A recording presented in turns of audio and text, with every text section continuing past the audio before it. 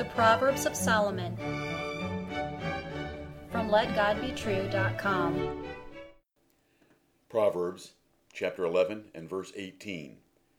The wicked worketh a deceitful work, but to him that soweth righteousness shall be a sure reward. Hear the words of God in Solomon again.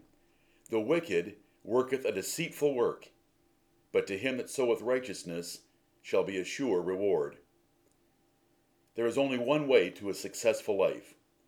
Pursue it faithfully and righteously, as unto the Lord. Sinners cheat themselves.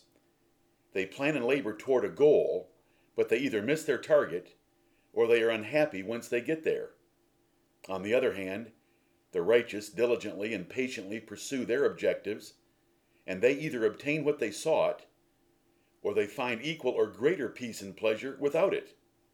What a contrast in lives! Consider the proverb.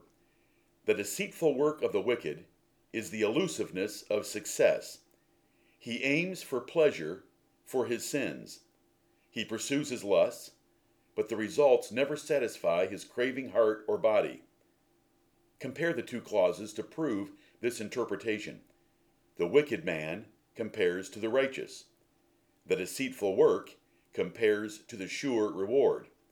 Therefore, the righteous man gets what he patiently pursues, but the wicked end up deceived. Consider some examples. Satan promised Eve she could be like God by rejecting his command and eating the forbidden fruit.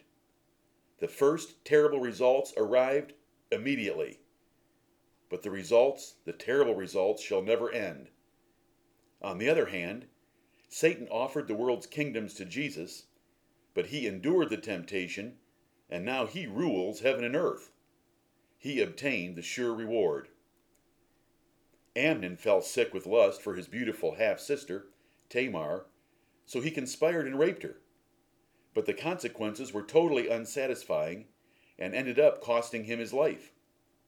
On the other hand, Isaac at 40 and Jacob at 77 trusted their fathers for direction about wives, and they both ended up with beautiful women who feared God, Rebekah and Rachel, and a great progeny. Amnon was deceived, but the two patriarchs found a sure reward. Israel murmured and complained about manna until they forced God to give them quail. He gave it to them, 3 feet high, in every direction as far as they could walk in a day. But he killed many for their lust and sent leanness into the souls of the rest. On the other hand, a little salad or a dry morsel is more than enough for 2 people walking with God and in love and at peace with each other. Foolish Gehazi lusted after the rich Syrian garments of Naaman, and he lied to obtain them. But he was sorely disappointed in the end to lose the garments, and he and his family ended up with terminal leprosy. On the other hand, Moses rejected the pleasures and riches of Egypt for the people of God, and he was rewarded with one of the highest offices and most illustrious careers in Israel, and he appeared in a glorified state with Elijah on the Mount of Transfiguration with Jesus. The man who works himself to death to get ahead seldom enjoys the riches he gathers, for he had no time to relax and enjoy them, and then he is gone.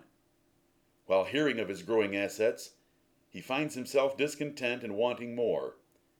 But a righteous man does not even want the danger or vanity of riches, so he prays for modest income and assets rather than wealth, and he is thrilled with the convenient outcome.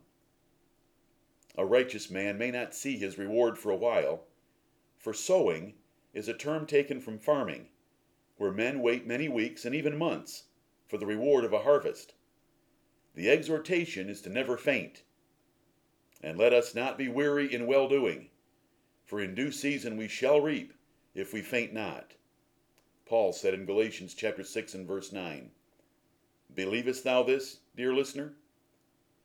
The reward will most surely come for the righteous. Sow faithfully in righteousness, and you shall reap the reward soon enough. So that a man shall say, Verily, there is a reward for the righteous. Verily, he is a God that judgeth in the earth. as David promised in Psalm 58 and verse 11.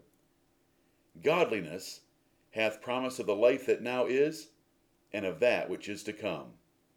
Amen.